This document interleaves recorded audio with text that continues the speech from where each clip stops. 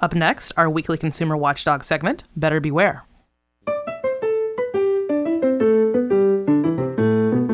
Welcome to Better Beware. Here's your consumer watchdog from WFHB Community Radio with the latest information and helpful hints designed to keep your head out of the clouds, your feet on the ground, and your money in your pocket.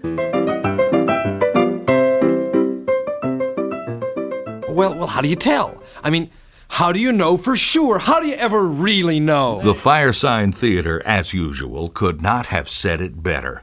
We're always trying to figure out what the truth is, especially when we have to make choices or make decisions. Of course, the best way is to do your own research. As author Robert Heinlein put it, quote, "What are the facts? Again and again and again, what are the facts? Shun wishful thinking, ignore divine revelation, forget what the stars foretell, avoid opinion, care not what the neighbors think, never mind the unguessable verdict of history. What are the facts, and to how many decimal places? You pilot always into an unknown future. Facts are your single clue. Get the facts." End quote. Find the facts, look at them, and then make up your own mind. That's the best way, all right. But it is extra trouble, and it can take a lot of time. It's a whole lot faster and easier to latch on to someone else's opinion, which can be very dangerous if you trust the wrong person.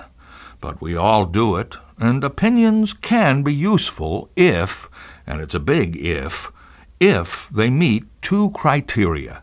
First, they should come from someone you know personally, well enough to know how trustworthy they are. Opinions from anyone you've never met should be taken with a grain of salt, unless you check them by finding the facts yourself. And second, they should be based on that person's own experience, not something that happened to or was said by someone else. And suppose you want to find a contractor to fix your roof and you ask some friends.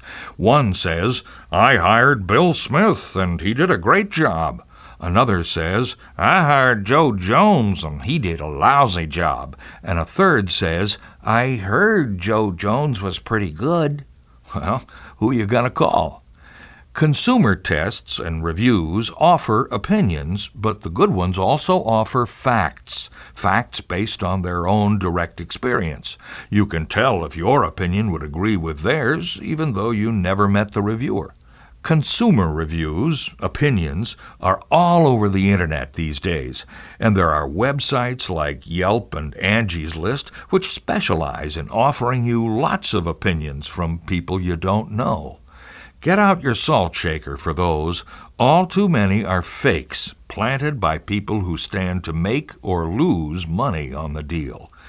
If you want to keep your head out of the clouds, your feet on the ground, and your money in your pocket, get the facts and make up your own mind when you can, and when you can't, be careful of who you believe.